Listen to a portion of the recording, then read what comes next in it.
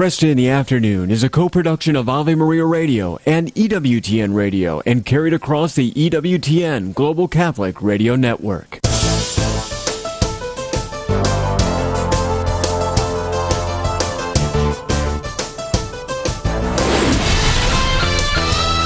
Broadcasting from the studios of Ave Maria Radio in Ann Arbor, Michigan, Al Cresta is ready for conversations of consequence. This is Cresta in the Afternoon.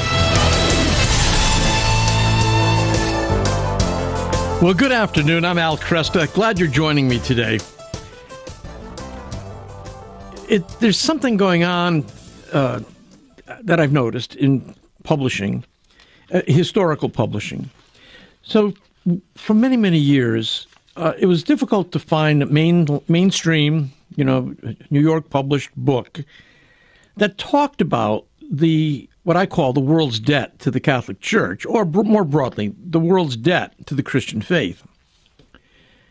Well, as now we finally have started talking about multiculturalism, and we're kind of judging the Western world by what we see in the surrounding world, all of a sudden books are coming out now that are beginning to praise what the church and what, again, the various Christian traditions have contributed to Western civilization. Tom Holland, again, classical historian, published just a magnificent book called Dominion, How the Christian Revolution Remade the World. And he's just one of a number of historians who are now starting to say, hey, wait a minute, all this multicultural talk, and we're praising, this tradition or that tradition outside the Western world, outside Europe, outside North America. Let's take a look at what the Christian faith has contributed to human flourishing in Europe, North America, South America, and now globally. And there's some great books being published. This is one of them, Dominion. Again, How the Christian Revolution Remade the World. Tom Holland's my guest coming up in this first hour. Also, I'll have a few words to say about the promise of Scripture in Dei Verbum. That's the Second Vatican Council's dogmatic constitution on divine revelation.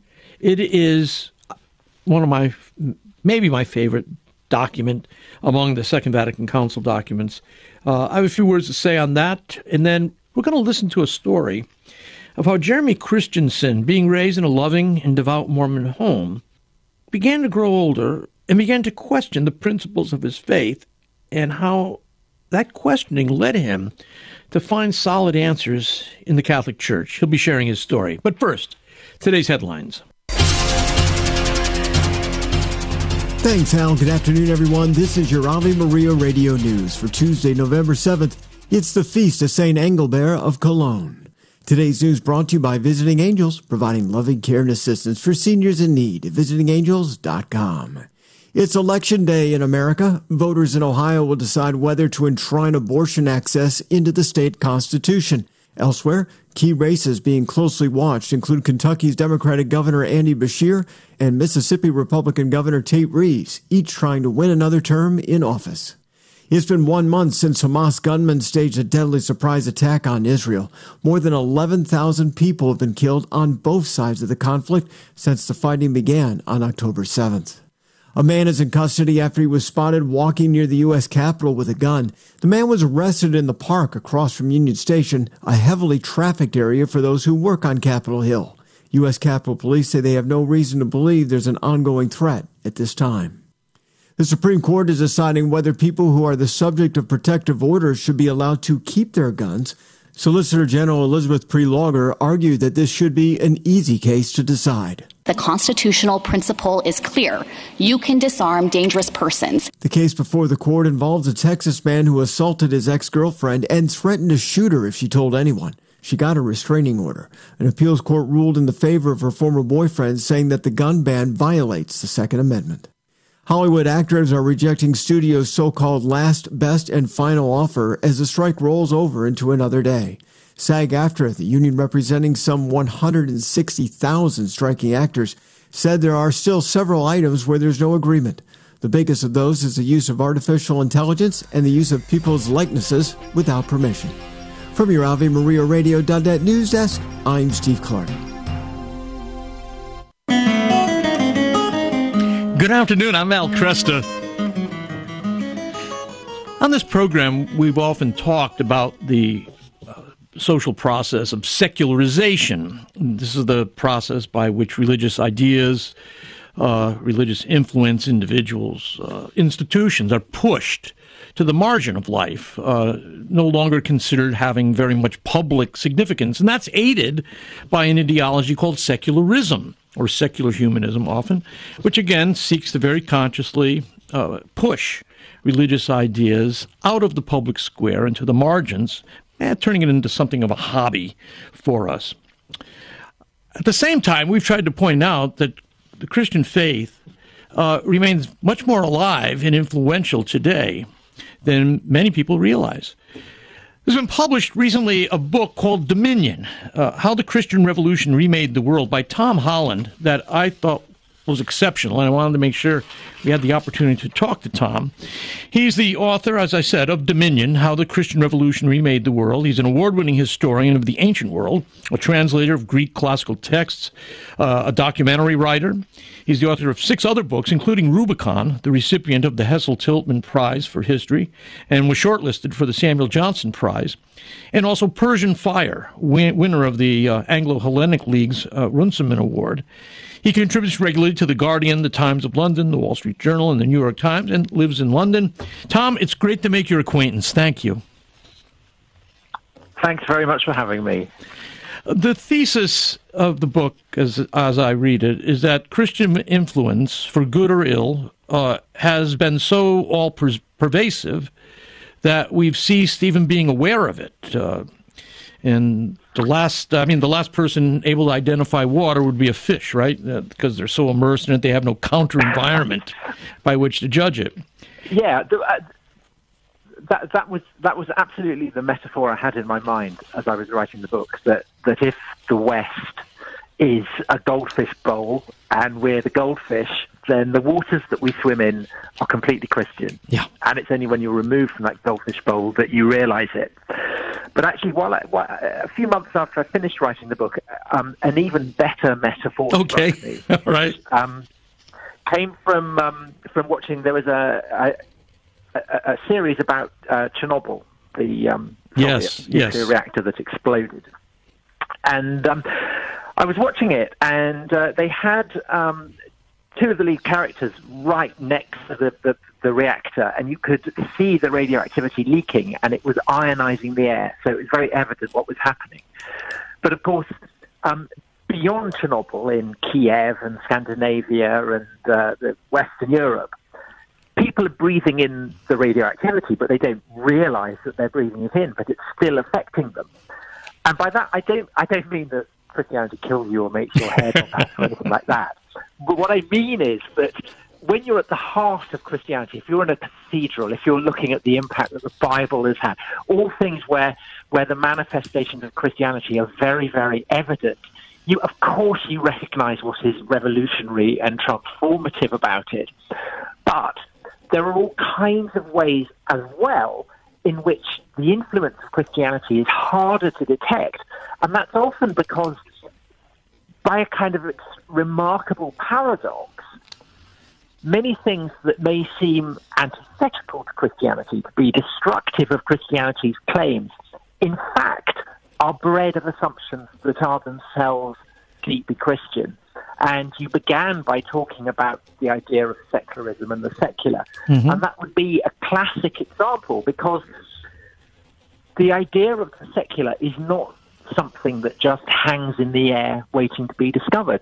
It's not something that every civilization and every culture and every country has had. Mm-hmm. It's a very, very distinctively Christian idea that is bred out of Christian theology and Christian history. And it's a measure of Christianity's influence that people across the world now take for granted that it exists. So Japan or India or Turkey all define themselves as secular, even though none of them are Christian countries. Interesting. Yes, very good. You have, if I recall, I'm not sure where I heard this. It might have been your discussion with A.C. Grayling. But you you were really much more interested in the classical world and its heroes growing up than you were Christianity. Is that true? Well, yes. I was brought up in England here in Britain, and went to church and sung in the choir unbelievably because my voice is terrible, and went to Sunday school. But the awful truth was that I was kind of like lots of horrible little boys. I preferred things that were kind of violent and glamorous. Mm-hmm. So to begin with, it was dinosaurs. And then I kind of seamlessly moved on to what is basically the tyrannosaur of the ancient world, which is the Roman Empire. Uh-huh. And I just found the Romans very, very, kind of sexy, really. And the awful thing is that if you'd asked me whose side, if you'd asked me when I was 10, whose side was I on, with Pontius Pilate or Jesus, I would completely have gone with Pontius Pilate, because he has the eagles, he has the robes, he has the soldiers, he has the centurions. And so when I grew up, the classical world was my great interest. That's what I began writing about, and so I wrote a book, Rubicon, about the age of Julius Caesar, the collapse of the Roman Republic, and then I wrote another book, Dynasty, about the first imperial dynasty, Augustus, and his family, ending in Nero. And to make sense of a distant period, you can't try and portray it solely in terms of your own moral assumptions, your own perspectives. You have to try and get inside the heads of these people. It's often very difficult because they lived 2,000 years ago, but it was a sustained effort that took me years of my life. Mm-hmm. And what I found when I did that was that these glamorous, terrifying figures were actually so terrifying that they began to seem increasingly alien to me. And much though I regret the fact that tyrannosaurs no longer exist, I wouldn't want one as a pet. And in a similar way, fascinating though I find ancient Rome, I would not have wanted to live in it. And I began more and more to think, well, what is it that's changed? What is the process of transformation by which things that the Romans took for granted now seem to me unutterably terrifying and often repellent? And a bit like when you have an itch on the back and you can't quite find it, and then you discover it and you start scratching it and it just feels great. I began to realize essentially that what had changed was the coming of Christianity, and that in trying to look at the pre-Christian world, there was a kind of haze of influence that was entirely Christian. And the obvious example of that, of course, is morals, ethics, which is really summed up by the idea of the cross, the way in which what had been an emblem of torture, of power, of the right of a superpower to torture to death anyone who dared to oppose it. And this gets turned essentially into the opposite, about the victory of the victim over the victimizer. So a very profound moral revolution there. But it's also in all kinds of other dimensions as well, including, how people understand time, how people understand sexual desire, all kinds of things like that, and including, as I said, ideas of there being things like the secular. Essentially, almost everything that we take for granted is not human nature. It's culturally expressed. It's a cultural materialization of the impact of Christianity on us. And it's only when you realize that you start to realize, even if you're not a Christian, how profoundly shaped by Christianity all one's assumptions are. Let's take the idea of monogamy. What was marriage what did it look like prior to the rise of Christianity in the church? Well, the Romans were monogamous, but they were monogamous. Their attitude to marriage was a bit like a kind of Rubik's Cube that you twist and turn it around. Mm-hmm. So people would divorce one another at the drop of a hat. The Jews were, a man could have several wives. And Paul, of course, is is a Jew, and so that's something that he takes for granted to begin with. However, when he has his conversion, when he has this astonishing conviction that this person this obscure criminal who's been tortured to death in some mysterious way that Paul can't quite pin down is a part of the one created God of the universe, he has to find a way of making sense of the idea of love that this sacrifice that Jesus has made on the cross. What does this mean for individual human beings and their understanding of love? And so he constructs a model of human relations that replicates the relationship that Paul understands as existing between Christ and his church. And Paul casts the man in the relationship as Christ and the woman in the relationship as the church. Now, the implication of that is that Christ and his love for the church is something that is eternal. Mm-hmm. So therefore, divorce becomes an impossibility. Yes. And a man has to choose the woman that he spends his life with. And so an entirely novel model of matrimony is starting to be constructed there. There's been nothing quite like this before that. But this has a further knock-on effect, which is about the very nature of sexual relations, which in the Roman world were pretty brutal. For us, there's a kind of a binary, which is it's a man and a woman. For the Romans, that didn't really exist. For the Romans, it was about power. It was about whether you were a free male citizen or if you weren't. And if you were a free male citizen, you could effectively do what you wanted to any inferior in your household. Wow. Male or female, it didn't really make a difference. So when Paul writes his letter to the Corinthians, and the Corinthians are Roman colonists, by and large, they're not Greeks, or when he's writing to the Romans, the people that he's writing to, the heads of the household, are people who have this power. And what Paul is saying is, no, close that down. You have to focus. You cannot just sleep with your scullery maid. You have to choose one person and you have to sleep with her and marry her. Tom, hold it there for a second. We'll pick it up from that point on the other side of the break, but I've got to take a break right now. Tom Holland, my guest, his book, Dominion, How the Christian Revolution Remade the World, our topic. Believers who respond to God's Word and become members of Christ's body are intimately united to Him, the Catholic Catechism tells us.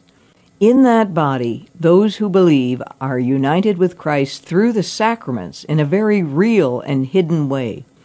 The body's unity does not do away with the diversity of its members who engage in a diversity of functions. The unity of the mystical body triumphs over all human divisions. As St. Paul says, there are no Jews, no Greeks, no slave, no free man. All are one in the body of Christ. Christ is the head of the body of the Church, the principle of creation and redemption. We are united with Christ in His Passover. All His members must strive to resemble Him until Christ is formed in them. This is Peggy Stanton, and this has been the Order of Malta's Minute with the Catechism. Dr. Ray Guarendi. Two of the hardest words to say in the English language. I'm sorry. I'll ask couples, when was the last time you said I'm sorry?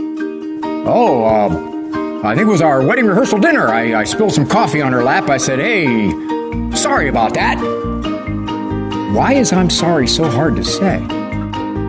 What does it mean to you? Are you saying you're a failure? Are you saying I'm wrong? Are you saying, if I say I'm sorry, I'm admitting it's all my fault? I'm sorry are two of the softest words in a relationship in the English language. I'm sorry, very hard to say, very easy. on relationships. The wisdom of Mother Angelica. Have you ever been so grief-stricken and so heartsick that you can't see God? You can't see God in the tragedy. You can't see God in that cross. You can't see God in that sick. Why? You're enveloped in that grief. You're enveloped in fear. And God is out the window. You don't see Him standing right next to you. EWTN. Live truth. Live Catholic. Support for this Ave Maria radio program comes in part by the non-for-profit St. Anthony Services. Are you shopping for mortgage products, Catholic investing, Catholic health, real estate, or estate planning? StAnthonyServices.org can help you find a Catholic professional for these needs. They regularly connect faithful citizens with faith-based professionals that share our Christian values. More information at StAnthonyServices.org or 877-LIFE-US1. Underwritten in part by the following nonprofit. Do you have an insurance plan that pays for everything, even things you don't believe in? There are options. You can join Solidarity Health Share, a faith-based health-sharing community. Plus, Solidarity Health Share can save you money with prices starting as low as $384 a month for families. Call to see how much you can save. 844-398-9399. That's 844-398-9399. Cresta in the Afternoon is underwritten by the following nonprofit organization. Real Estate for Life. Buying or selling your home or business property? Real Estate for Life can connect you with one of 1,400 pro-life real estate agents around the world. When Real Estate for Life receives a referral fee, they donate 70% to Ave Maria Radio and Human Life International. More information at realestateforlife.org or 877-LIFE-US1. That's realestateforlife.org. Good afternoon. I'm Al Cresta. With me, Tom Holland, author of, most recently, of Dominion, How the Christian Revolution Remade the World. We were talking before the break, Tom, you were talking about the change that St. Paul's understanding of marriage introduced into the ancient world. And in the Roman world, the head of the family, the sex was basically about power. And it wasn't about the binary male or female. The one with power could use for sexual gratification and for the expression of power any person who was his social inferior, male or female. I imagine that also means bond or free, right? Yes, but if you were a slave, you were particularly vulnerable to this. Yeah. So it's institutionalized sexual abuse on a scale that I think we would find hard to comprehend. Wow.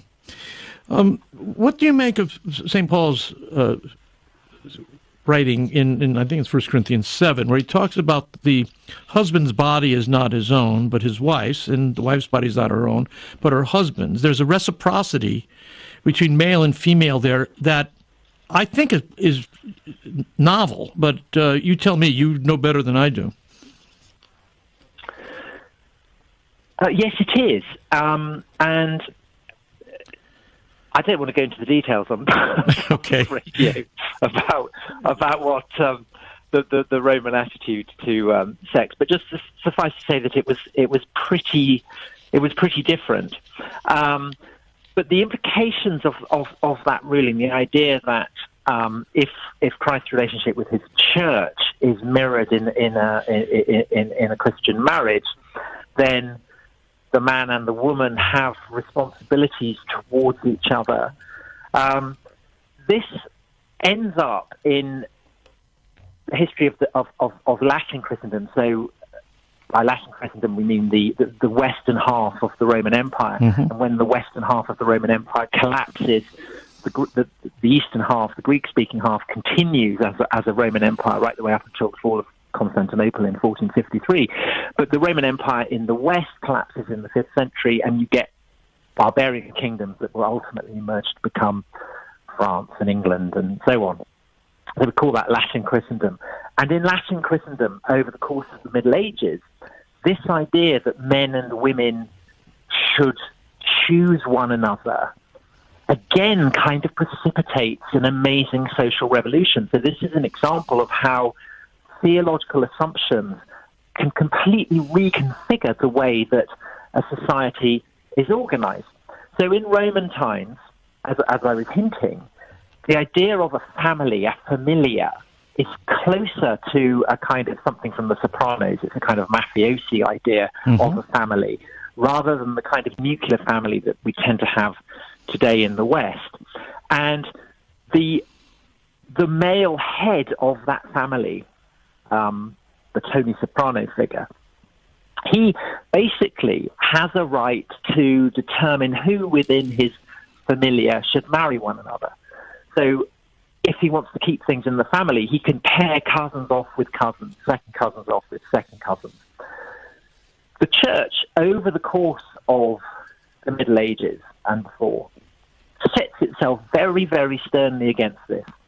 And it says that for cousins to marry one another, up to 7 degrees of separation is effectively incest and therefore prohibited. And the reason for doing that essentially is to shatter the right of patriarchal figures to determine who within their familia should marry one another. And the emphasis is placed on reciprocity and individual choice. So people today may not think the church as the midwife of romantic love, but that's effectively what it becomes. And it becomes so enduring that even after the Reformation, this assumption that individual men and women have the right to choose each other, because by doing that you are paying due respect to the idea of Christ's relationship to his church, remains a constant in Protestant as well as in Catholic countries. And so the classic illustration of that is Shakespeare's play Romeo and Juliet, where Capulet is the example of an old kind of patriarch. Juliet doesn't want to marry her cousin. She wants to marry Romeo. And who is it that allows Romeo and Juliet to marry one another? It's the friar. And this is something that then, the Puritans who settle New England, they also take it. The Puritan, is kind of shorthand for someone who dislikes any form of sex, but that's not what the Puritans thought at all. The Puritans thought that a man and a woman should properly love one another in every sense of that word.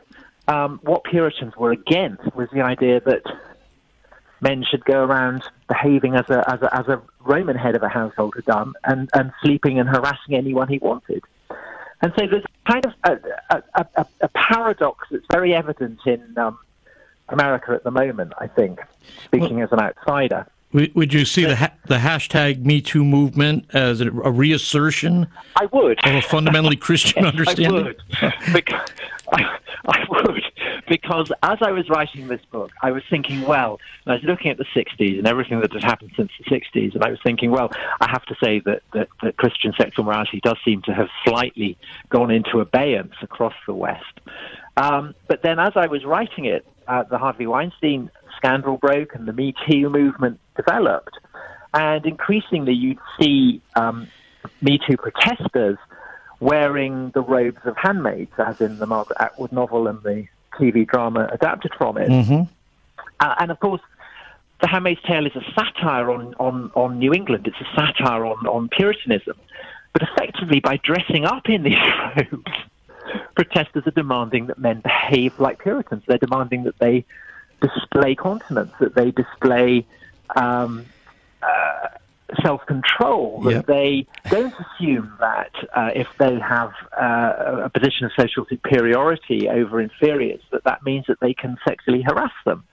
And I think the key to the Me Too movement and what it suggests about America is that it wouldn't have worked unless men as well as women had overwhelmingly agreed with the point that was being made, that it was unacceptable for women to be sexually harassed. And when you look at that in the context of 2,000 years of Christian history, you're beginning with the Roman world, with a society where that is not remotely taken for granted. And so the measure of the incredible transformation that Christianity has brought about is that today people take for granted something that would have been absolutely bizarre to the head of a Roman household. Interesting. Yeah. Yeah. You give another striking example of, within our last generation, of an example of Christian influence that was probably unrecognized at the time. And you, in fact, it's in the chapter called Love. And it begins on Sunday, June 25th, 1967. Set that up for us, would you? Yes. So this is to my side of the Atlantic, and to Abbey Road Studios in London, where the Beatles sang All You Need Is Love live on television, and it was a global satellite link-up, the first time that this had been done. And the Beatles, of course, were famous for rejecting institutional Christianity. John Lennon said that the Beatles were bigger than Jesus. Right. George Harrison became Hindu.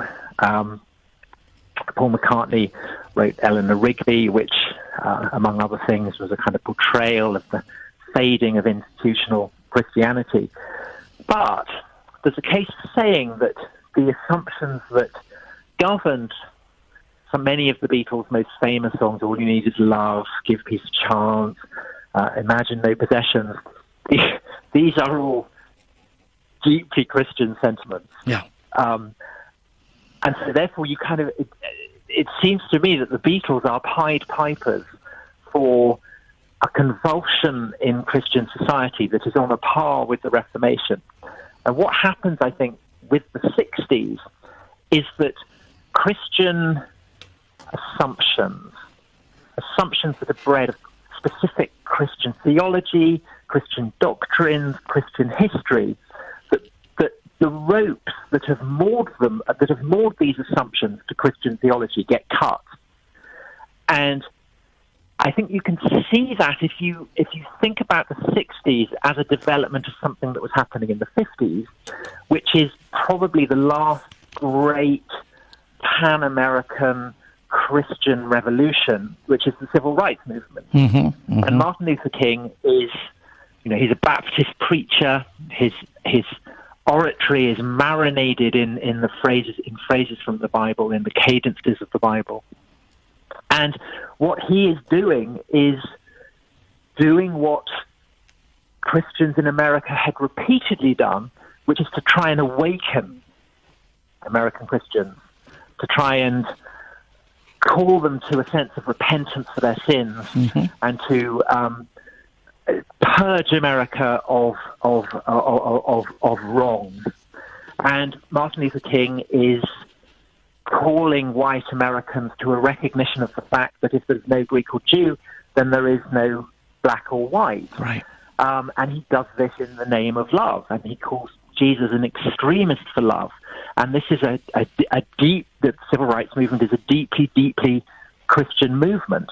And of course, the soundtrack to it are songs about Exodus, about Elijah, that Black Americans have been singing for generations. But more specifically, it's also the music of the black churches in the South. Now, in England, the impact of the civil rights movement and the impact of this music from the black churches on Liverpool is profound, hugely influences the Beatles. So that when the Beatles go to America, they have it written into their contract that they won't play before segregated audiences. Interesting. And their music is hugely influenced by the music of the black churches.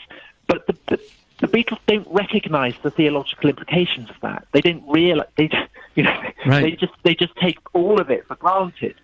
And so by the time you get to 1967, the Summer of Love, that idea of love is very much in the air.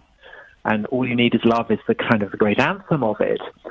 But because the idea of love has been cut from its Christian theological moorings, the idea of love can take on all kinds of implications that it hadn't previously had. Particularly, it can take on the idea that love should be sexual. Yeah. And you start to get towards the end of the 60s, for the first time really in the history of the West, the idea that Christian ideas of sexual ethics should be got rid of, that they're repressive, and that people should go back to the pagan ideas, the Dionysic ideas of sexual liberation. Tom, could you stay with me another segment? I can. Very good. Tom Holland, my guest. Christian Revolution that remade the world, our top. This program is brought to you by the following nonprofit underwriter. Finding health care for yourself and your family can be isolating and confusing. That's why the Catholic Health Alternative CMF Curo is offering Christ-centered health sharing for individuals and families, along with new wellness services to help heal and restore your whole person, spirit, mind, and body. Visit cmfcuro.com to find out more. That's cmfcuro.com, where you can experience Christ's healing love in your health and wellness.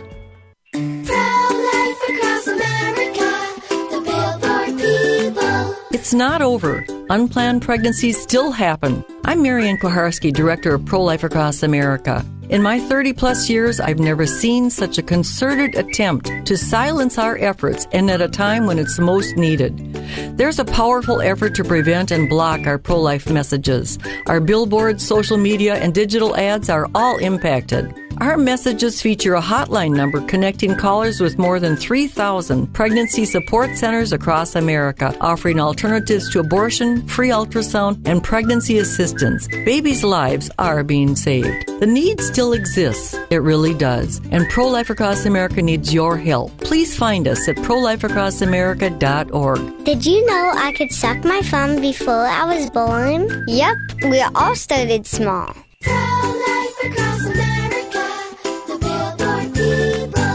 The Catechism defines evangelization as the proclamation of Christ and His gospel by word and the testimony of life in fulfillment of Christ's command. But what does that look like in real life? It looks like the St. Paul Evangelization volunteers out on the street, sharing the good news with people in a non-confrontational way, handing out free sacramentals, listening to them, praying for them, teaching them, planting seeds, and letting the Holy Spirit make them grow. Visit streetevangelization.com and learn more so you can get involved in real-life evangelization.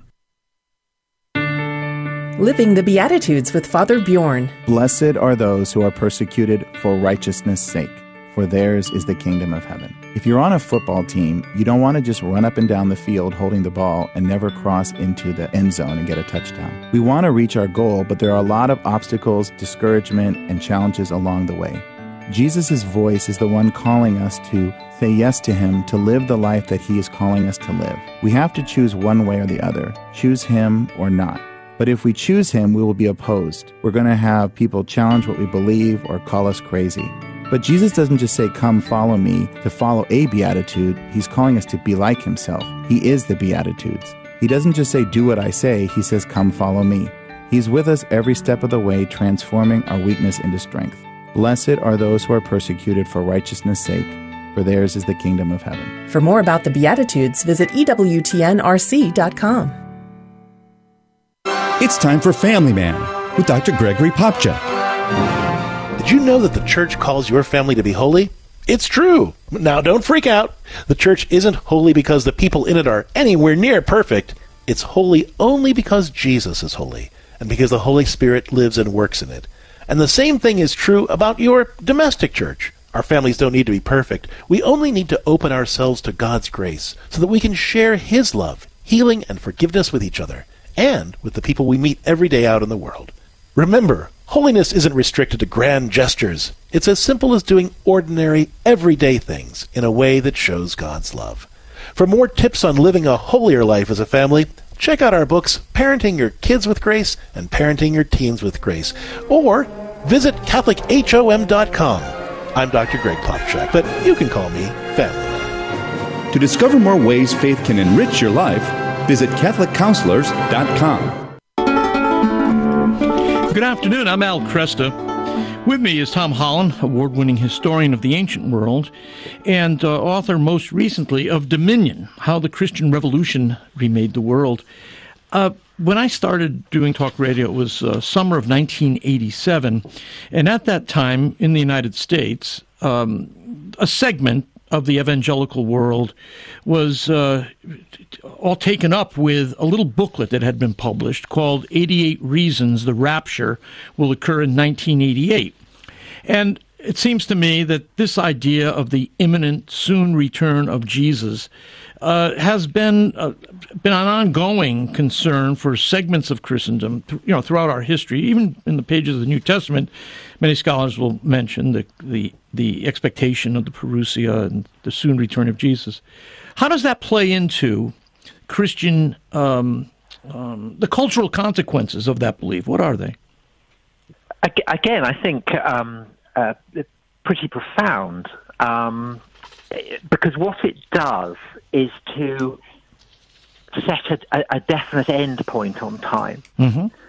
And when you combine that with the book of Genesis, the idea that there is a definite start point to time, the assumption of most philosophers, priests in the world into which Jesus is born, that time is cyclical, that it goes round and round and round.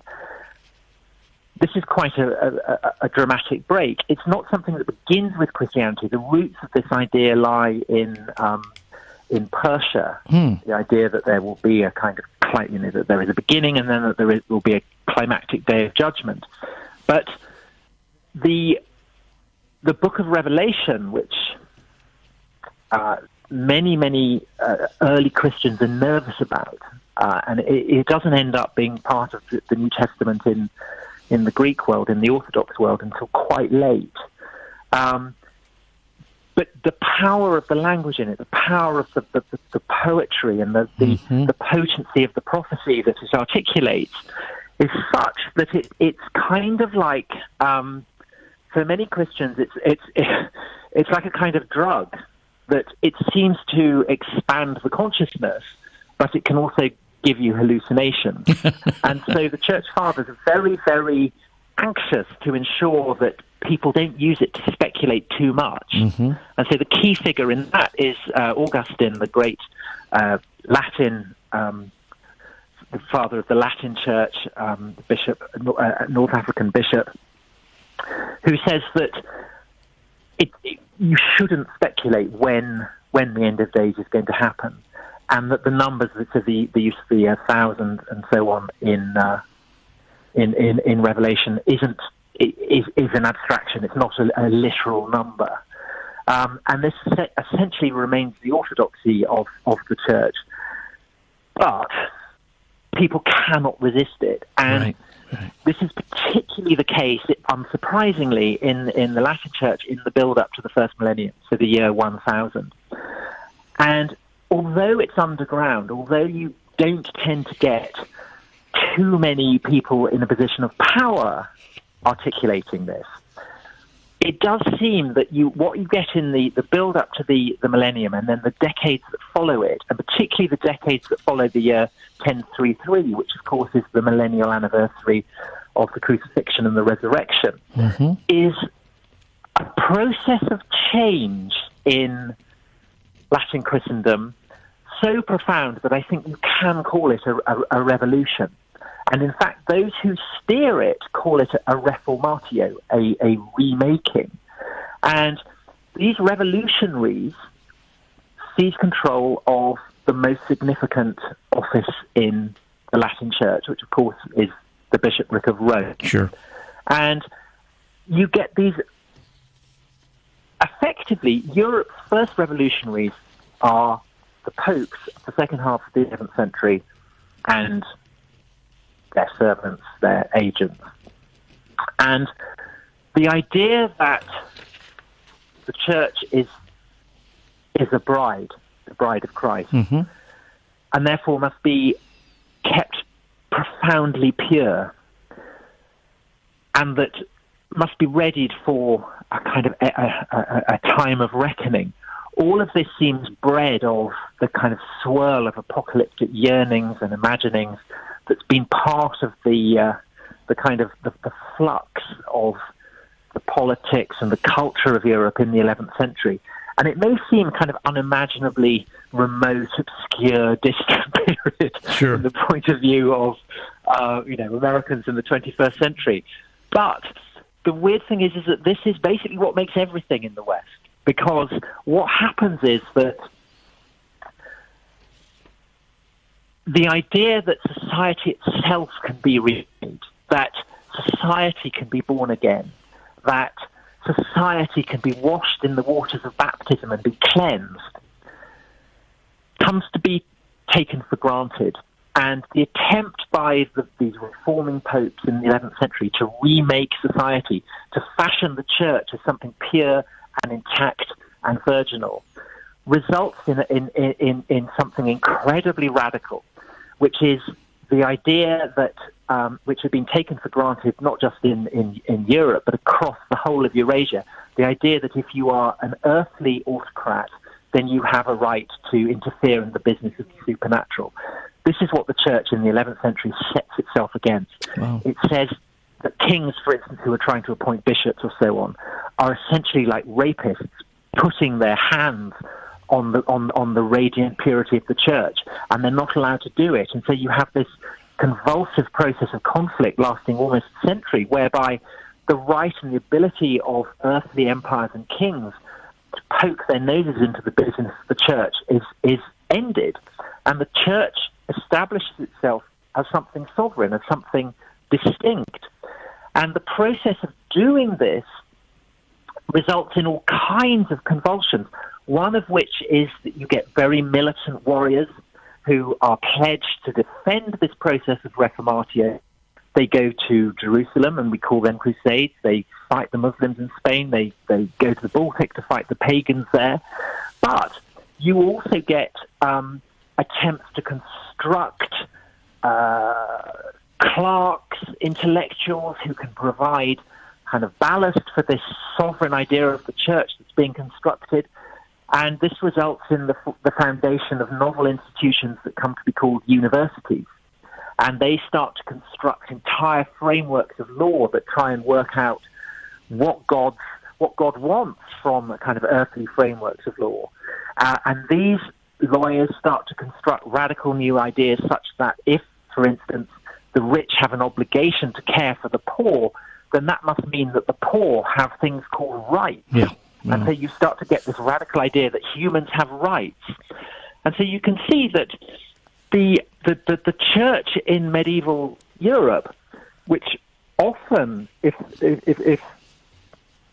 since the Enlightenment in particular, but also from the Reformation, has been cast as something backward, as something stultified, it's the opposite. This is the primal revolutionary society. And this process of reformatio, this process of wanting to cleanse and purify and improve the whole of society, which the reformers of the 11th century pushed through, sets up the kind of model which then repeats itself over the course of subsequent Western history. So what we call the Reformation is just another bout of reformatio. Yeah. And you can see elements that took place in the 11th century happening in the 16th century. Right. But also, what we call the Enlightenment is exactly the same. Mm-hmm. And ideas of the Enlightenment, the idea that people who walked in darkness have seen a great light, the idea that idolatry is something to be overthrown, the idea that superstition is something to be banished, these aren't ideas that Voltaire is inventing. He's drawing on the Reformation, but the Reformation in turn is drawing on ideas that go back to the missionary movements in early medieval Europe. Right. And those in turn are drawing on the biblical inheritance of the New Testament and of the Hebrew prophets. Amen. So the very idea of these ideas are so shot through with Christian assumptions that even the Enlightenment, which you might think is a great, the great repudiation of Christianity, is actually just another manifestation of it. Tom, while we're on that, let's go to an idea which continues to have enduring power in our culture, and that is the idea that science and faith, or science and theology, are locked in ongoing warfare. In the 19th century in the United States, there were two very important books published, I think in England as well, about the history of the warfare between science with theology. Anyways, you know the theme I'm talking about. And it's science and religion, isn't it? It's science and religion is what they say. Yeah. And both of those words in English, science and religion, we might be tempted to assume that they're unproblematic. So you will get people who will talk about, ancient Greek religion or Arab science or whatever, as though these are words that can be taken back into the past unproblematically. But it's a bit like saying that Julius Caesar conquered France. You kind of know what that means, but it's not right, because France didn't exist. Yes, okay. It conquered Gaul. And the word religion, so we talked about secularism. Basically, the idea of secularism derives from a Latin word, saeculum, which means the flux of things, the limits of human memory. So it's stuff it gets swept on the river of time. And you have to counterpoint that. You need something that will bind you to the eternity of God. And the Latin word for that is religio. So the church promises religio, a binding to what's eternal, and counterpoints that to the saeculum, which is endless flux and churn. So over the course of the centuries and then the millennium, this comes to embody the idea that there is something called the secular, which can be distinguished from something called religion. And this gets sped up by the process in the 11th century that I was describing, where the church extracts itself from earthly realms, what it calls the saeculum. And then the Reformation, which democratizes the idea that everyone has a religion, everyone has a kind of binding to God. Mm-hmm. And so you end up, by the time that the United States is founded, with the idea that there is something called the secular and there is something called religion, which is separate from the secular. And this is something very, very distinctive to Western Europe and to America as it emerges. And so that's where the idea of religion comes from. By the 19th century, that's what religion has come to mean. Then you have, what is science? Did the have a name for science? Did the Romans have a name for science? No. And in fact, nobody had a name for science until the 19th century. Again, because the concept didn't exist. Right. What you do have in the Middle Ages, in this period of revolution, when universities are starting to be founded, is the idea that God's laws are manifest in everything. And God, of course, is all powerful. He can do anything he likes. Any miracle, he can do whatever he wants. But it's evident from both the Old and the New Testaments that God is willing to draw up covenants, that he's willing to submit himself to legal agreements. And more than that, as we know from Genesis, that he's created men and women in his image, and therefore men and women presumably have a spark of the divine reason that would enable them to fathom these laws. Yes. And so over the course of the Middle Ages in universities, you get people who, as well as trying to fathom the theological laws, the moral laws, they're also trying to fathom the laws that are manifest in the cosmos.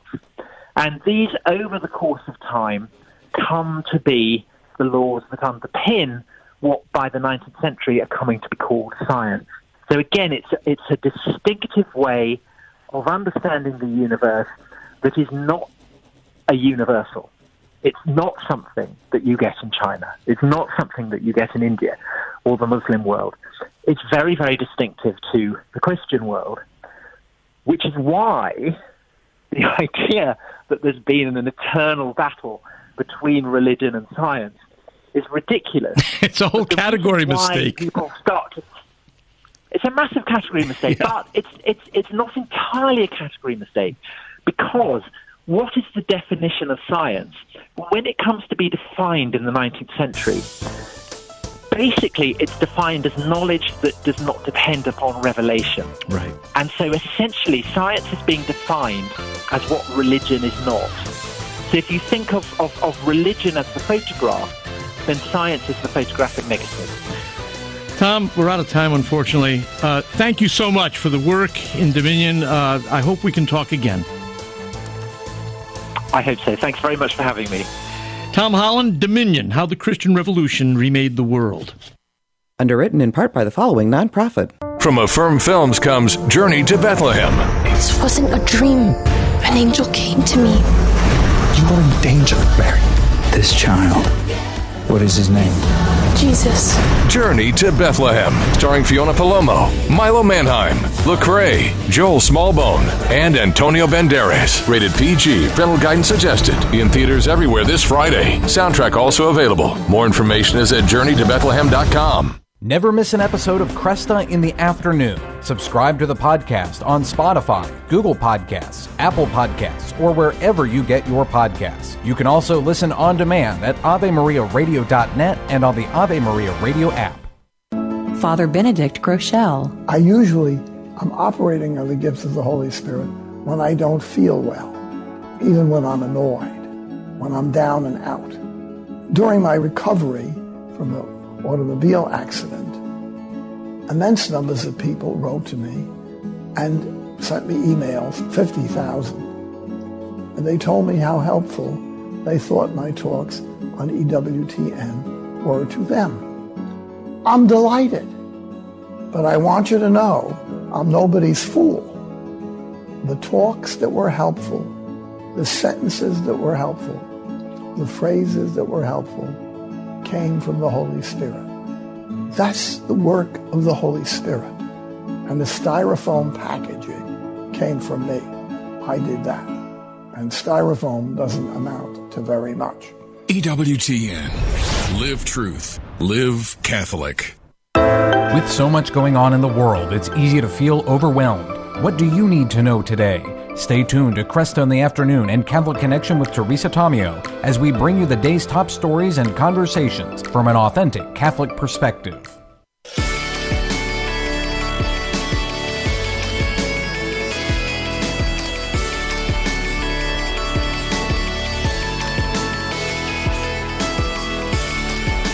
And good afternoon. Tom's book is available in the online bookstore over at AveMariaRadio.net. That, again, is AveMariaRadio.net. It is funny to watch a number of books come out over the last 10 years that have begun to celebrate what the Catholic Church and, more broadly, the Christian faith has contributed to human flourishing. I hope it's a publishing trend that's going to continue for a long time. I'm Al Cresta. Stay tuned. We're going to have the promise of Scripture in Dei Verbum, the Second Vatican Council's dogmatic constitution on divine revelation. And then Jeremy Christensen shares his story from being a faithful Mormon to a faithful Catholic.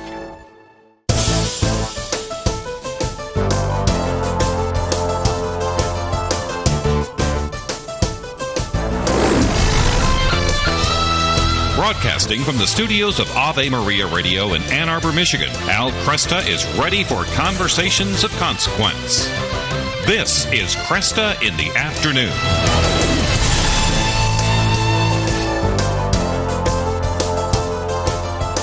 Well, thanks much. Good for have you with me. I'm Al Cresta, and I'm actually thumbing through a few things here that I want to share with you in the first segment of this hour. The Second Vatican Council had a number of documents that are magnificent.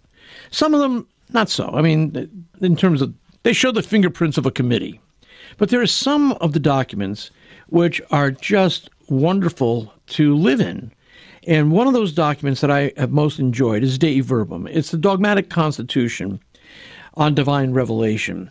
And it was considered a major move forward in Catholic understanding of how sacred scripture is interpreted, applied, and, of course, obeyed. Perhaps the key insight of the document is that while God does communicate to us using propositions, sentences, he does disclose material, stuff, content, but more importantly than that, he discloses himself. Divine revelation is not so much about the content, but it's about the encounter. And so we're going to take time in the first segment of today's program to just talk a little bit about the promise of Scripture in Dei Verbum. And then we're going to hear a story from Jeremy Christensen, raised in a loving and devout Mormon home and family, and had a few years of teenage rebellion, but eventually found his place in Mormonism. But as he grew older, he began to question, and his search for answers led him to the Catholic Church. Now, there's something interesting about those who are raised within the Mormon faith. Mormonism, its so-called prophet, Joseph Smith, claimed that he was restoring the church in the 19th century. In other words, the priesthood had disappeared, and now it was up to him to bring forward new revelation that would restore the priesthood and the church. Well, it was a direct attack upon Catholicism, of course. And so Catholics in particular have a greater interest in Mormonism and its challenge than maybe some other aberrant sub-Christian groups.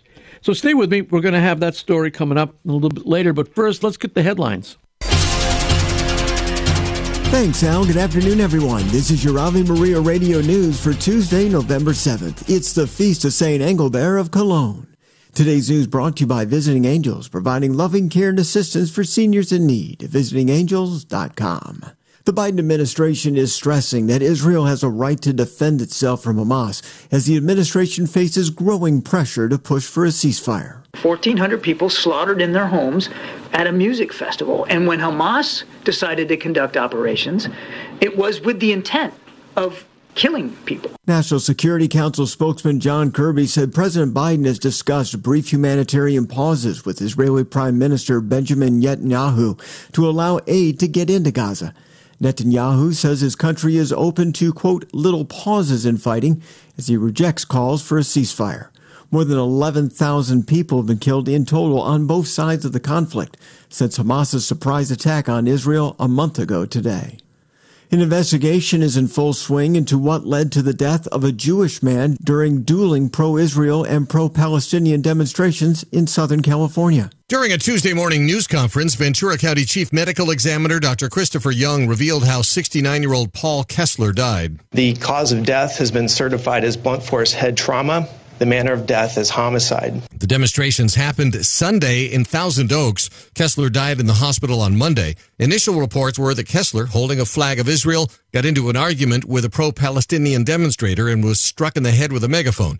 Investigators cannot confirm that and are asking for cell phone video to help with the investigation. I'm Phil Hewlett. And the Cathedral of the Annunciation in Stockton, California was vandalized. White paint was splattered across the church's sign and front doors. Local police are investigating whether the vandalism constitutes a hate crime. From your AveMariaRadio.net news desk, I'm Steve Clark.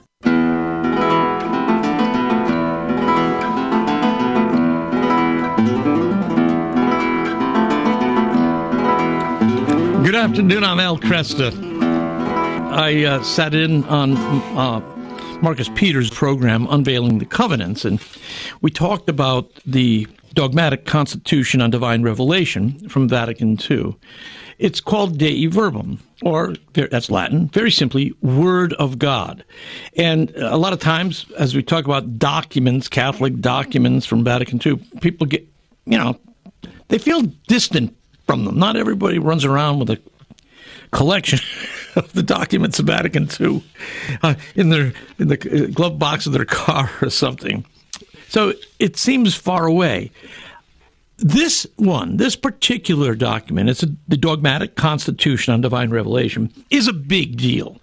It was a big deal at the time. They started working on it in November of 1962, and it went right on through, with some starts and stops, obviously. They released it in November, I think it was November of 65. So a lot of time and thought went into it.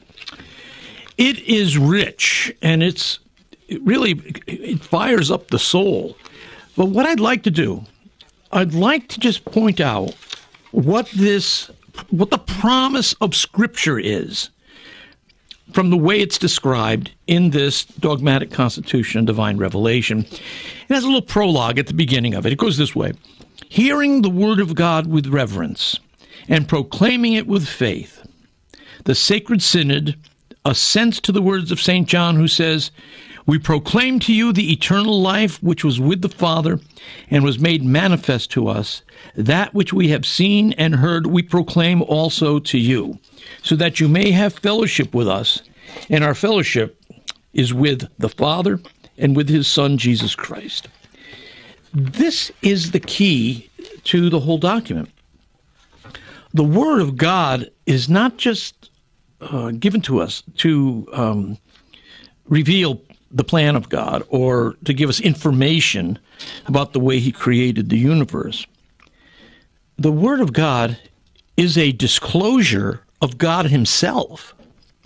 And that's what the Vatican Council Fathers were excited about, because they were working to try to let all Christians know, actually, that with the inspiration of Scripture, we have not just the superintendence of the documents so that they are without error, but with the inspiration of Scripture, we have God's very breath. It's theopneustos is the Greek word that describes how the Scripture comes to us. God breathed, and St. Paul describes it this way to Timothy.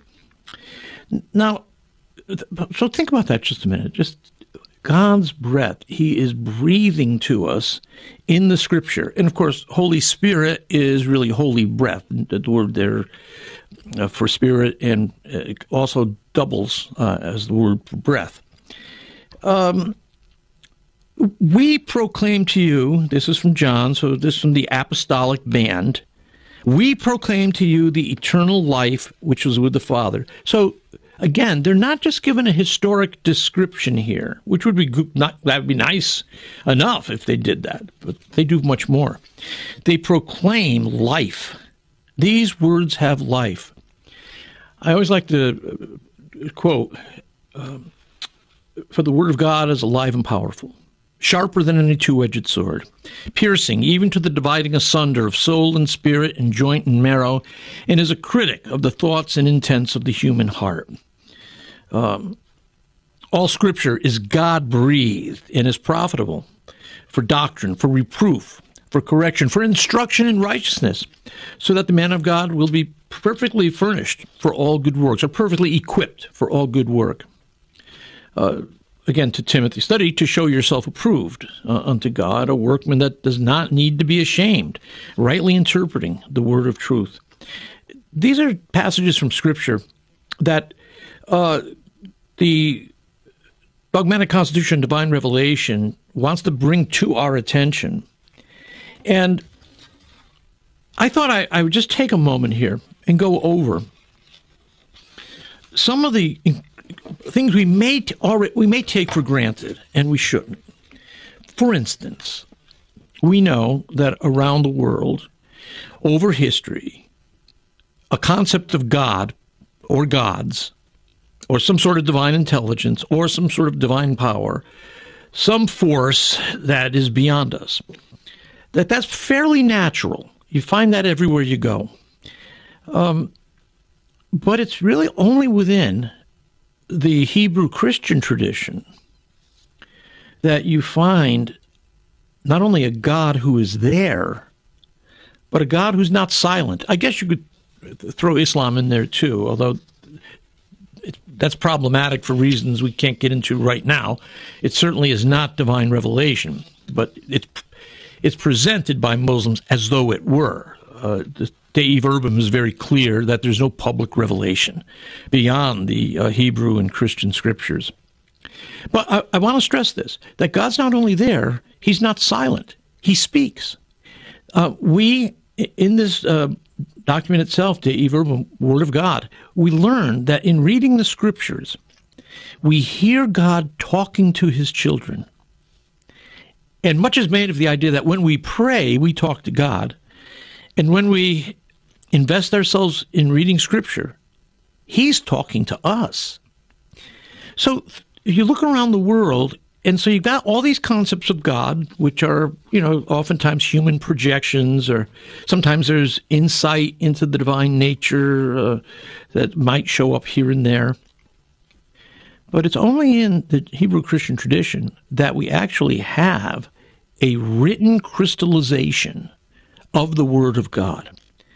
Over 1,400 years, this library of materials was created, going back, usually the Exodus, up to the second half of the first century of the Christian era, AD. It's remarkable because there's 40 plus different authors of this library we call the Bible. Not only do we have all these authors, but they're not all literary scholars. They're not all seers. They're not all prophets. We have a tent-making rabbi. We have a Gentile physician. We've got fishermen, and we have herdsmen. We have princes, and we have military leaders. Well, we have just plain old soldiers. We've got, of course, prophets. We have visionaries. We have historians. We have memoirs. We have diaries. All these make up this library that we call sacred scripture. And here's the point. Over 1,400 years, 40 different writers, all these different literary forms, and there's a theme, what people like to call a macro narrative that runs through from Genesis to Revelation. Some people call it the scarlet thread dealing with the blood covenant. But whatever you say, from Genesis to Revelation, you do get a coherent narrative, a story about what life is all about. It is without peer and without duplicate among the religions of the world. Again, Hindus have many different documents that they venerate, but they do not make any attempt to tell a coherent story over, 1,500 years. So we should really keep in mind the unique features of sacred scripture. Should also mention, too, that sacred scripture has had a profound impact upon the culture that we're so comfortable with, or have been comfortable with. It's impacted government and law. Intellectual historians like to point out that the concept of human rights and the autonomy of the individual can be traced back to Scripture. People talk about art, literature, and music. I'll just mention music in particular here because look at the Western orchestral tradition. You've got the great Bach cantatas, his Passion according to St. Matthew, the B minor Mass. You have Handel's Messiah, again, a sacred oratorio. Jephthah, again, dealing with a biblical character. Israel in Egypt. You have Mendelssohn, Felix Mendelssohn, has Elijah. You can go to Beethoven, his Missa Solemnis, which he thought was his greatest work. And he also has a meditation on Christ at the Mount of Olives. You can go down the list. The scriptures have had a profound impact on the formation of the art, the music, and the literature of the world. And I would argue, too, that the biblical understanding of reality is the basic presupposition that gave rise to what today we call science. I keep going back to the statement of Alfred North Whitehead. It said, the medieval emphasis on the rationality of God is the assumption behind the scientific enterprise. So, Dave Urban, Word of God, calling our attention to Scripture, but also tradition. Because revelation comes to us in a written crystallization that we call Scripture, but there's also the tradition, which includes the example of the apostles. It includes the liturgy. So Dave Urban pushes us to, again, unite Scripture and tradition and really to remember the great blessing that we have in Holy Scripture. So I made a little list. Of what Scripture gives us. Dave Urban, Word of God, the document tells us we should venerate Scripture, contemplate Scripture, read and study Scripture, and we should preach Scripture. And what do we get? If that's what we lay down, that's what we're putting on the table, what are we going to get for doing that? Well, number one, we get God himself. He communicates his word, which is an extension of his person. He communicates himself so that we become partakers of the divine nature. I think it was C.S. Lewis quoting St. Anselm, who said, the Son of God became man, that man might become sons of God. So this is the what we call theosis in the Orthodox tradition, or divinization, or deification. But we become partakers of the divine nature. God reveals himself in an unalterable word. It doesn't change. It's not like what you get with all these New Age channelers who will say one thing one day and something contrary the next. No, you get God's unalterable word. You get the voice of the Holy Spirit. It enlightens the mind. It strengthens the will. It fires the heart. It builds us up. It gives us the inheritance. It bestows hope upon us. It's a storehouse of divine teaching and wisdom. It's a treasury of prayers. And it all comes together to give us the mystery of salvation presented in Scripture in a hidden way. Read it. What does the Catholic Catechism teach about divorce? The Church does not permit divorce in a valid marriage because she is firmly adhering to the rules set down by her founder. Jesus Christ made it very clear that a sacramental, valid marriage was not to be dissolved. Whoever divorces his wife, he declared, and marries another, commits adultery against her. And if she divorces her husband and marries another, she commits adultery. Therefore, the Church maintains a second marriage cannot be recognized as valid if the first marriage is valid. The Catechism tells us if the divorced are remarried civilly, they find themselves in a situation that objectively contravenes God's law. In such a situation, they may not receive Eucharistic communion as long as this situation persists. This is Peggy Stanton, and this has been the Order of Malta's Minute with the Catechism. Catholic Connection with Teresa Tomeo. People think it's easier to stay in the muck. The devil that we know is easier than the devil we don't know, but what they don't realize is that the situation can get worse. And what we're seeing now with some of these very liberal orders, let's say, for example, these liberal orders that are dying out, especially religious sisters, dying out, literally folding. And then you have the religious orders such as the Sisters of Mary, Mother of the Eucharist, the Dominican Sisters in Nashville, the Sisters of Life in New York, flooded with requests for information and to meet with the sisters about this beautiful life because they're so joyful because they are living the truth of Scripture and the truth of the Eucharist, of Jesus. But these people will not let go because then you have to look yourself in the mirror and then you have to surrender. I think it all goes back to the Garden of Eden. Who's God? Are we God or is God God? Catholic Connections, Teresa Tomeo. Weekdays, 9 a.m. Eastern on EWTN Radio. The wisdom of Mother Angelica. You remember the time I said on the air, go to confession. And when you're done, go out and have a big ice cream soda. Celebrate. And a man wrote to me, he says, you know, I hadn't gone to confession in 30 years. Do you mind if I went and had a pizza? I said, oh, have 20 pizzas. EWTN. Live truth. Live Catholic. Cresta in the Afternoon is underwritten by the following nonprofit organization. Real Estate for Life. Buying or selling your home or business property? Real Estate for Life can connect you with one of 1,400 pro-life real estate agents around the world. When Real Estate for Life receives a referral fee, they donate 70% to Ave Maria Radio and Human Life International. More information at realestateforlife.org or 877-LIFE-US1. That's realestateforlife.org. Underwritten in part by the following nonprofit. From Affirm Films comes Journey to Bethlehem. This wasn't a dream. An angel came to me. You are in danger, Mary. This child. What is his name? Jesus. Journey to Bethlehem, starring Fiona Palomo, Milo Manheim, Lecrae, Joel Smallbone, and Antonio Banderas. Rated PG. Parental guidance suggested. In theaters everywhere this Friday. Soundtrack also available. More information is at journeytobethlehem.com. Would you get on a plane that doesn't have a pilot?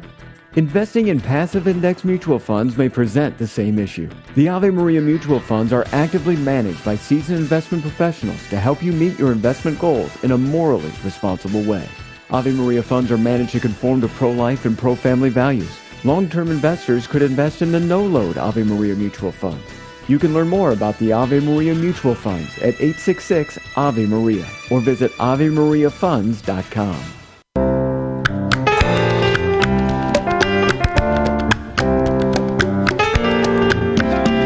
Good afternoon. I'm Al Cresta. My guest, Jeremy Christensen, was raised in a loving and devout Mormon home, and despite some teen years of rebellion, did find himself largely at home in the Mormon church. As he grew older, though, he began to question some of the principles of his faith. The result is his entry into full communion with the Catholic Church. The story is told in From the Susquehanna to the Tiber, a memoir of conversion from Mormonism to the Roman Catholic Church. Jeremy, good to make your acquaintance. Thanks. Thank you so much for having me on, Al. Let's talk a little bit about your upbringing. You were raised in a devout home, so your parents were serious about their faith. Yeah, absolutely. We went to church every Sunday. We said morning and evening prayers together every day as a family. We read the Book of Mormon every morning as a family. So, very, very devout. Faith was really a center of our home life and still is. My parents are still very devout Mormons, and most of my siblings are as well. So you write that when you hit your teen years, you started with some rebellion. Why? That's a good question. Why? I don't know that all these years later I have the best answer for it. I think it's a mix of all things, of sort of kind of teenage angst, not having a great outlet, falling in with not the best set of friends, like other friends who weren't necessarily really looking to be active in the LDS Church, and so I had some pretty rough years there as a teenager, but kind of came out on the other end of that, through doing the things my parents had taught me, reading the Book of Mormon and praying to know if it's true and if Joseph Smith was a prophet. I had an experience that Mormons refer to as receiving a testimony, and becoming very, very convinced that it was true. Late in my high school years, just before I left and became an LDS missionary. So you did go on to be a missionary. I did. I was in the greater Buenos Aires area in Argentina for 2 years. To explain, this is critical to, I think, to understanding Mormonism from what I've studied of it. And it's this idea of the testimony, sometimes called the burning in your bosom, this kind of self-attestation of the Book of Mormon. Are you ever encouraged to investigate the origins of the Book of Mormon, or compare American archaeological sites with sites mentioned in the Book of Mormon? Or does it rest entirely on this sense that God's Holy Spirit has borne witness to your spirit that the Book of Mormon is true?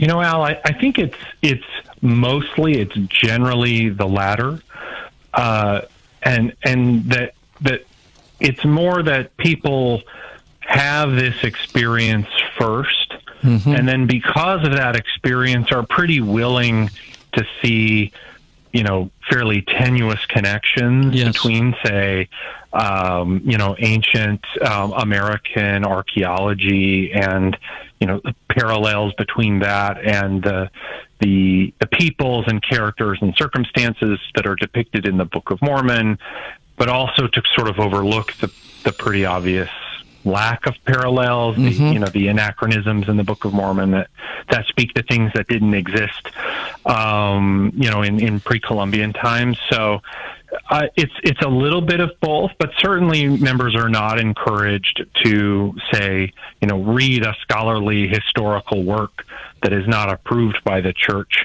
about, say, the founding of Mormonism or the production of the Book of Mormon from a historical perspective. When you were trained to be a missionary, did you learn? Was it your job to present Mormon doctrine? What were you trying to do? Yeah. So as a missionary, you're not given any kind of really deep Mormon theological training at all. You spend, if you're a foreign language missionary, you'll spend anywhere from 8 to 16 weeks at a training center in Provo, Utah. At least that's how it was when I was there. mostly learning the basics of a language around the structure of presenting, pretty structured set lessons that you teach to people. And Mormon missionaries are not generally going to engage in, a dispute about the origins of the Book of Mormon, and will pretty generally do what they're trained to do, which is to fall back on their testimony and bear testimony to you and tell you, well, I know it's true, and you can know it too if you read and just pray and ask God. And as a missionary, you move on from people who, if someone were to present, claims to say, hey, I remember this being in an evangelical bookstore in Argentina, and a couple of Protestant evangelicals saying, what about this particular text in the Book of Mormon? And there was a change in the text, and it seems to change the theology of the Book of Mormon. How can that be? And really, it's more from the perspective of the Mormon missionary. This person wants to be antagonistic and isn't ready to hear the truth, and you just move on. You move on, right? Yeah, I've noticed that in my encounter with Mormon missionaries. They don't really do apologetics. No, in fact, they're generally told not to. That this idea of it's sort of interesting. There's a passage in the Book of Mormon where Jesus is depicted as resurrected and visiting the ancient inhabitants of the Americas, and tells them that contention is of the devil. And in some sense, that's a true principle at some level, but it is often used to sort of discourage sort of legitimate debate about something. And Mormon missionaries are generally taught, if you get into a logical Bible bashing, scenario, no good's going to come of it. Yeah, so you really just avoid that. And it's really, at some level, a way that those more difficult issues are avoided, right? Not discussing the origins of the Book of Mormon or various issues in early Mormon history. I have some familiarity with Mormonism from study over the years, but many of our listeners really don't know much about Mormonism. They've met Mormons, probably have a high view of the Mormon approach to the family, their involvement in pro-life activities, they're in California, their fight against same-sex so-called marriage. So, generally not hostility, but not much awareness of what Mormonism actually teaches as fundamental to their story. Could you give us a brief overview? Yeah. So Mormonism posits, as a general matter, that the things that Mormonism teaches and believes that are distinctive were taught by Jesus and his apostles, but that after the death of the last of the apostles, legitimate priestly authority was lost from the earth, and the true Christian teachings were corrupted over time, and this resulted in a great apostasy, and that God restored Christ's true church to the earth, in a series of revelations to Joseph Smith, who was a young man living in upstate New York, beginning in supposedly in 1820 is when this starts.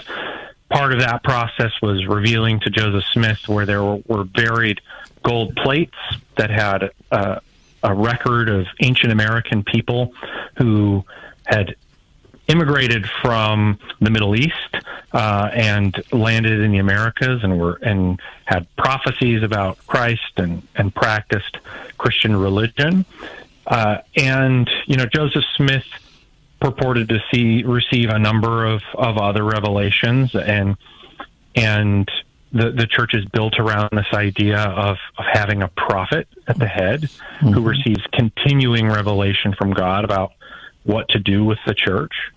And in the time period, where Joseph Smith had first formed the church, he purported to receive a lot of revelations on the true nature of God, for instance, claiming that the Father, God the Father, was once a man, like we are, and that God the Father has a physical body of flesh and bone, and that we existed as spirits prior to our birth, that we lived with God, and that we are in this, what they call, plan of salvation, where we've been sent to earth to get a physical body for our spirit to reside in, and to, by keeping God's commandments, return and become gods ourselves in heaven, and this is what they call exaltation, and then to continue that process on into eternity of having spirit children of your own and repeating that process of sending them to get physical bodies and come back. So this is really quite different than any form of Christianity that I'm aware of. So how were the early Mormons received by surrounding Christian churches and communities? Yeah, so part of the trick there is that Mormonism evolved rapidly between its official founding in 1830 to the time where Joseph Smith started to have these more esoteric kind of doctrines in the 1840s, just before he was killed. Okay. And so in the earliest time in Mormonism, and if you read the Book of Mormon carefully, if you were to just pick it up and read it, it actually teaches a very different theology of the nature of God. It teaches what is referred to as modalism, which is a heresy, right, but that teaches the numerical identity of the persons of the Father, Son, and Holy Spirit. But that teaching is sort of all throughout the Book of Mormon, and kind of reads like somebody who was not particularly theologically educated, who lived in frontier America, might think about the Trinity or try to solve the mystery of the Trinity. But they evolved. So sort of earlier on, they were much more adjacent to Christianity, but that changed over time in relation to the nature of God. Jeremy, hold it there. We'll come back, continue the conversation. My guest is Jeremy Christensen. He's sharing with us his story from growing up Mormon and eventually coming into full communion with the Catholic Church. Ave Maria School of Law is the Roman Catholic law school in the United States. Consistently ranked in the Princeton Review as one of the best and most conservative law schools, as well as pre-law's most devout law school. Ave Maria School of Law provides a traditional legal education while emphasizing how the law intersects with the Catholic intellectual tradition and natural law philosophy. Ave Maria School of Law, unabashedly Catholic, consistently excellent. For more information, visit avemarialaw.edu.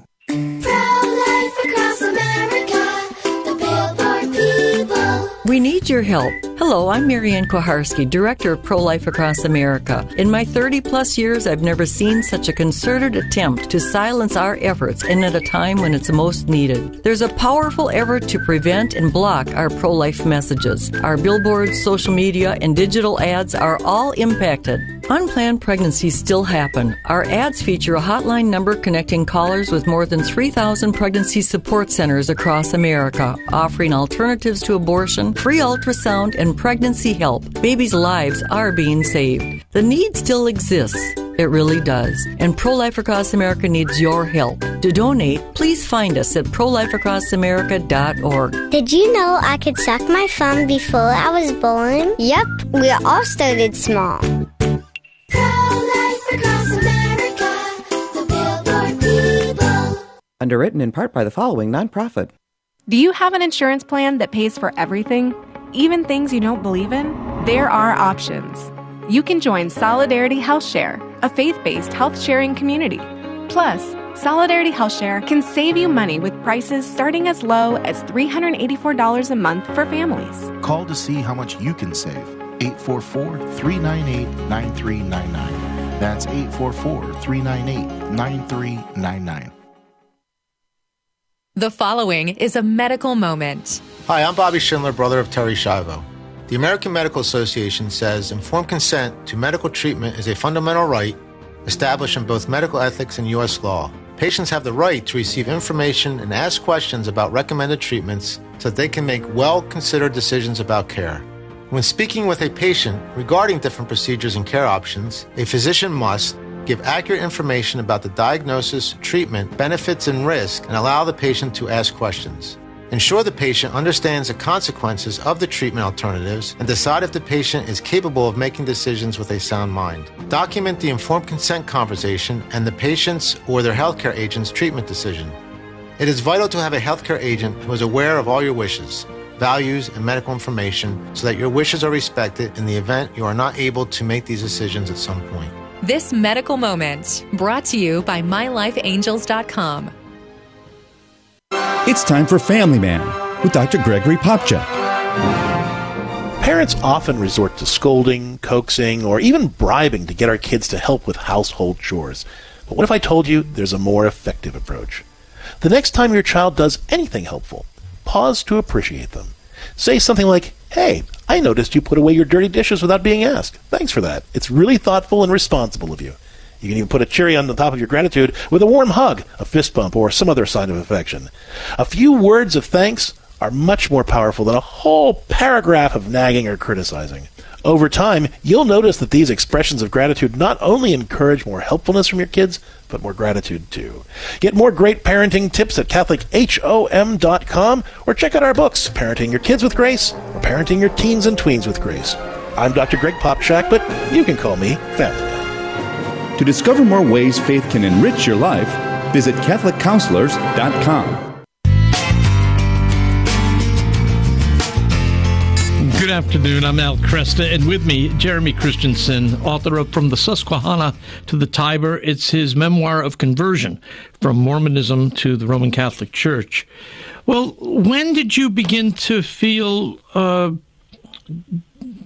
as though Mormonism either wasn't meeting your spiritual needs or you began to sense contradictions in the doctrine? What got at you first? So it started probably around the time that I was in law school, and there were a couple of things that I think converged. One of them being as I sort of detail in the book, I received a blessing from a church leader in which they sort of extemporaneously, pronounce a blessing on you in prayer. And among Mormons, there's a lot of weight put on that in terms of it kind of being like God talking to you.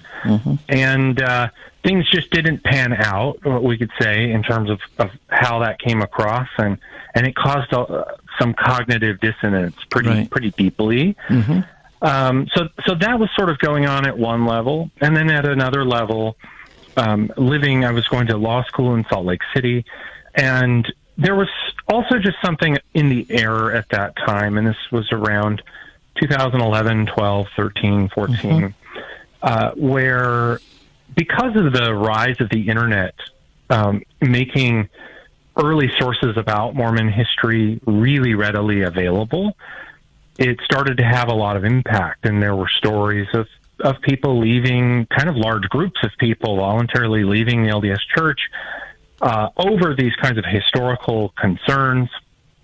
There were a couple of very high-profile excommunications of people who kind of prodded into these issues that were reported in the New York Times. So it was sort of in the air. And the LDS Church, I think in part to sort of get ahead of this problem that they realized was quite big, published a series of essays on their website. Quietly, there was a lot of fanfare. But they were essays that tried to kind of nuance the history to provide a faithful framework for that early history, but making kind of concessions that the church had not really openly made in a very, very long time.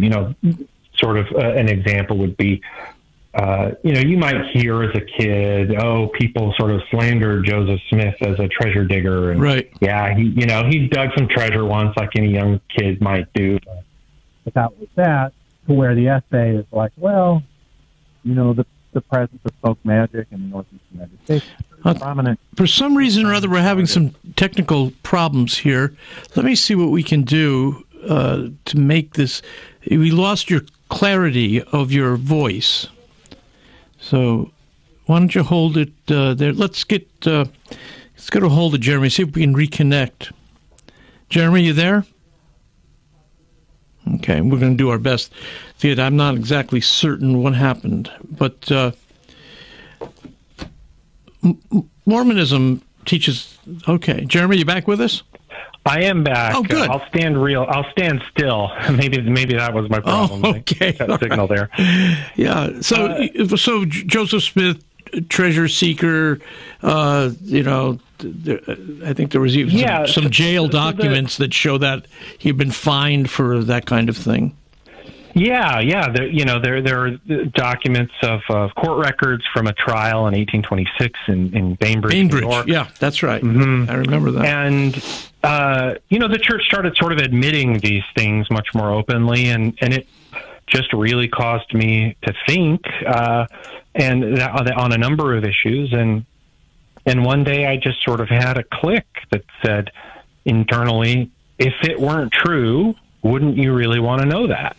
Yeah. And I sort of let myself actually think that, and I decided to actually sit down and study and engage, and at the end of that process, I came out very, very sure that the kind of presuppositions of my testimony were not true, and I don't think I would have ever interpreted that experience as being from God if I had known that information going in. Interesting.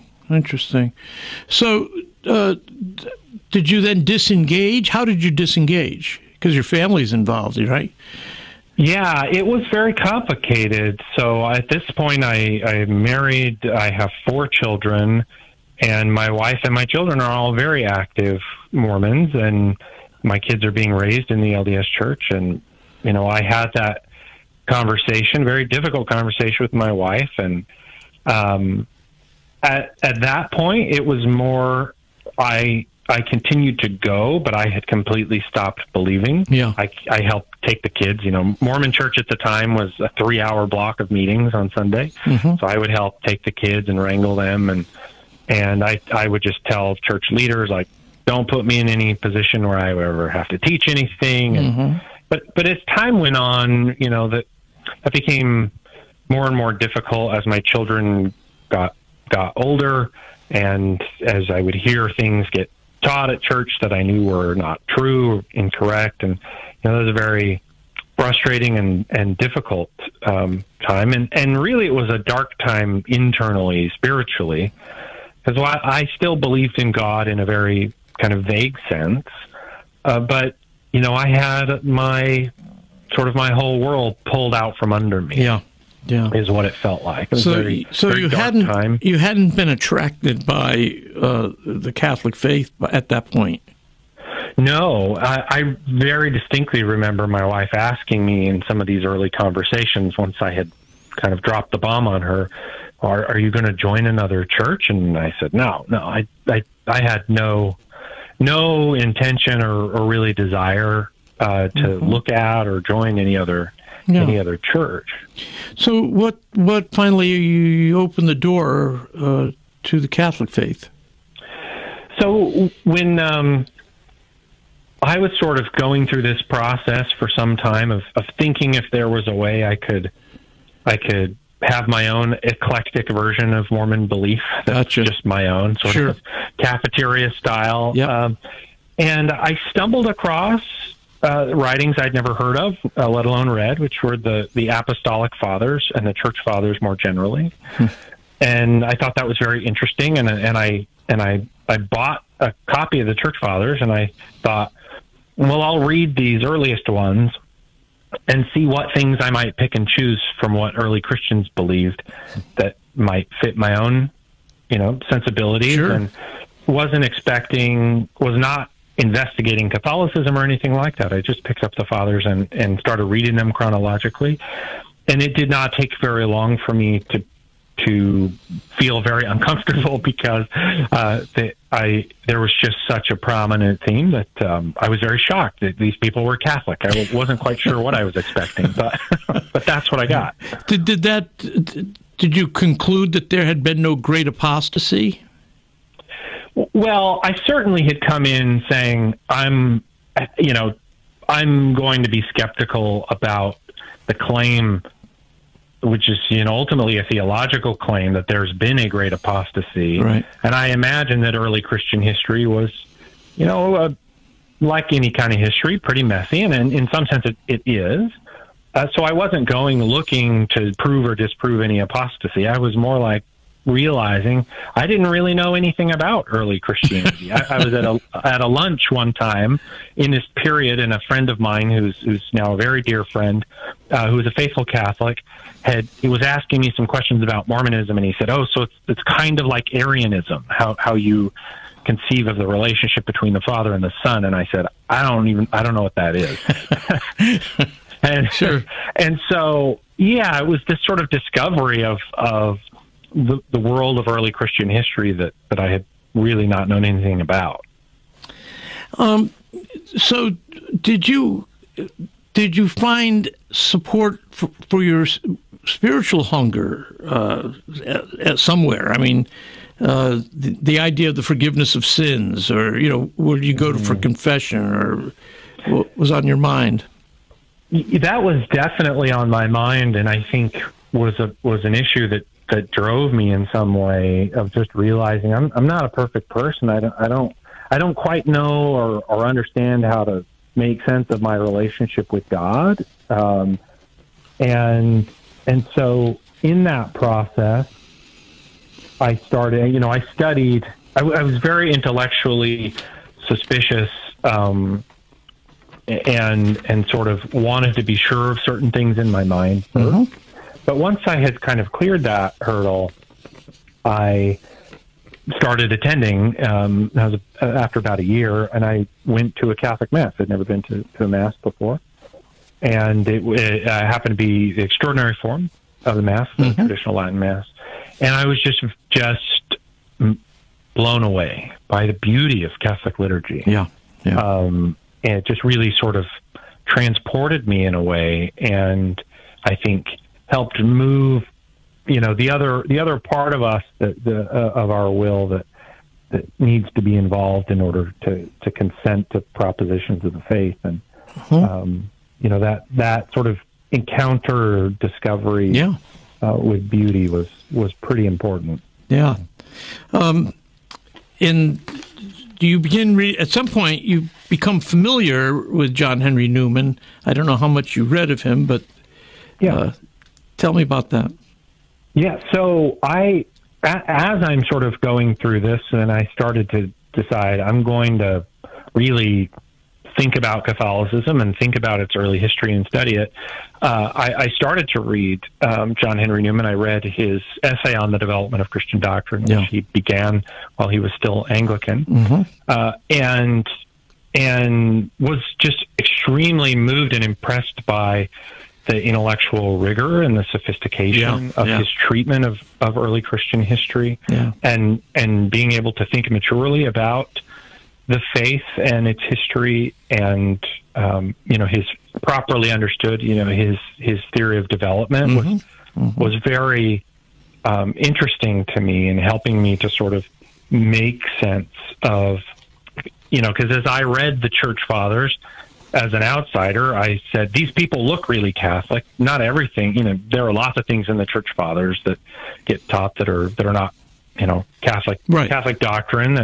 They're not perfect, but you see this sort of movement, this pattern. But to hear John Henry Newman kind of explicate it in that famous analogy of the identity between the acorn and the oak tree. Yeah, it's very important. That was very important to me too, as I was coming into the church.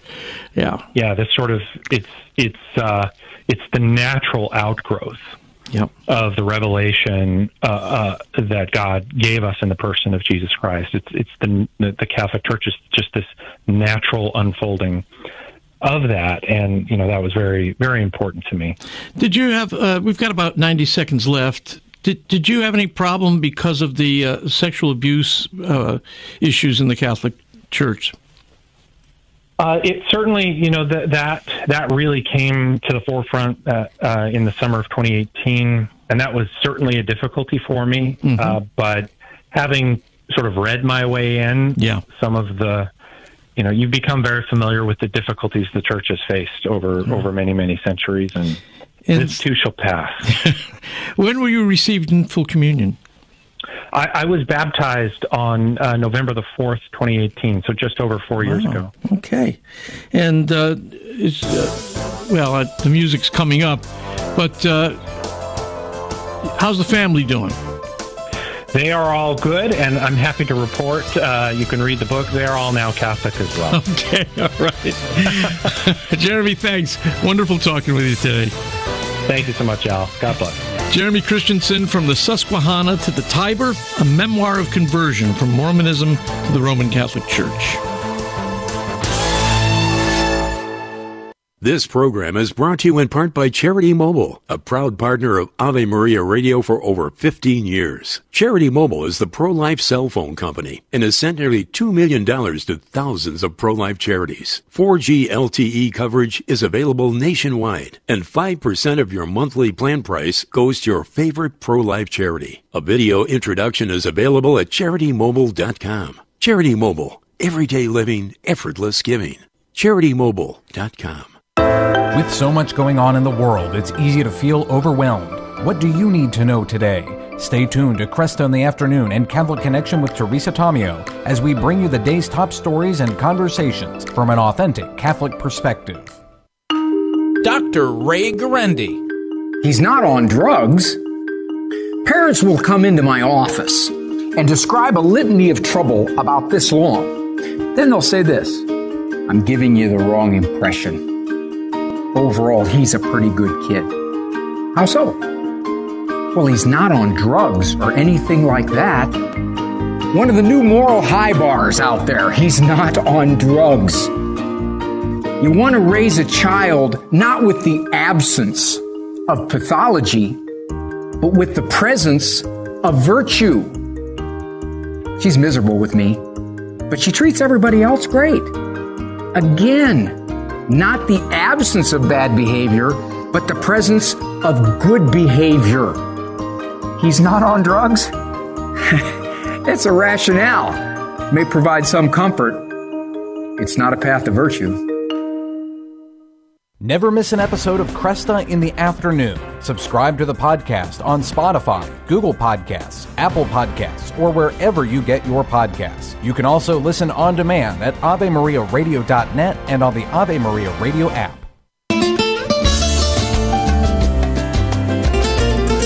Thank you so much. Good being with you. I'm Al Cresta, and let me remind you, you can follow up on any of our conversations by going to AveMariaRadio.net. It's easy to do.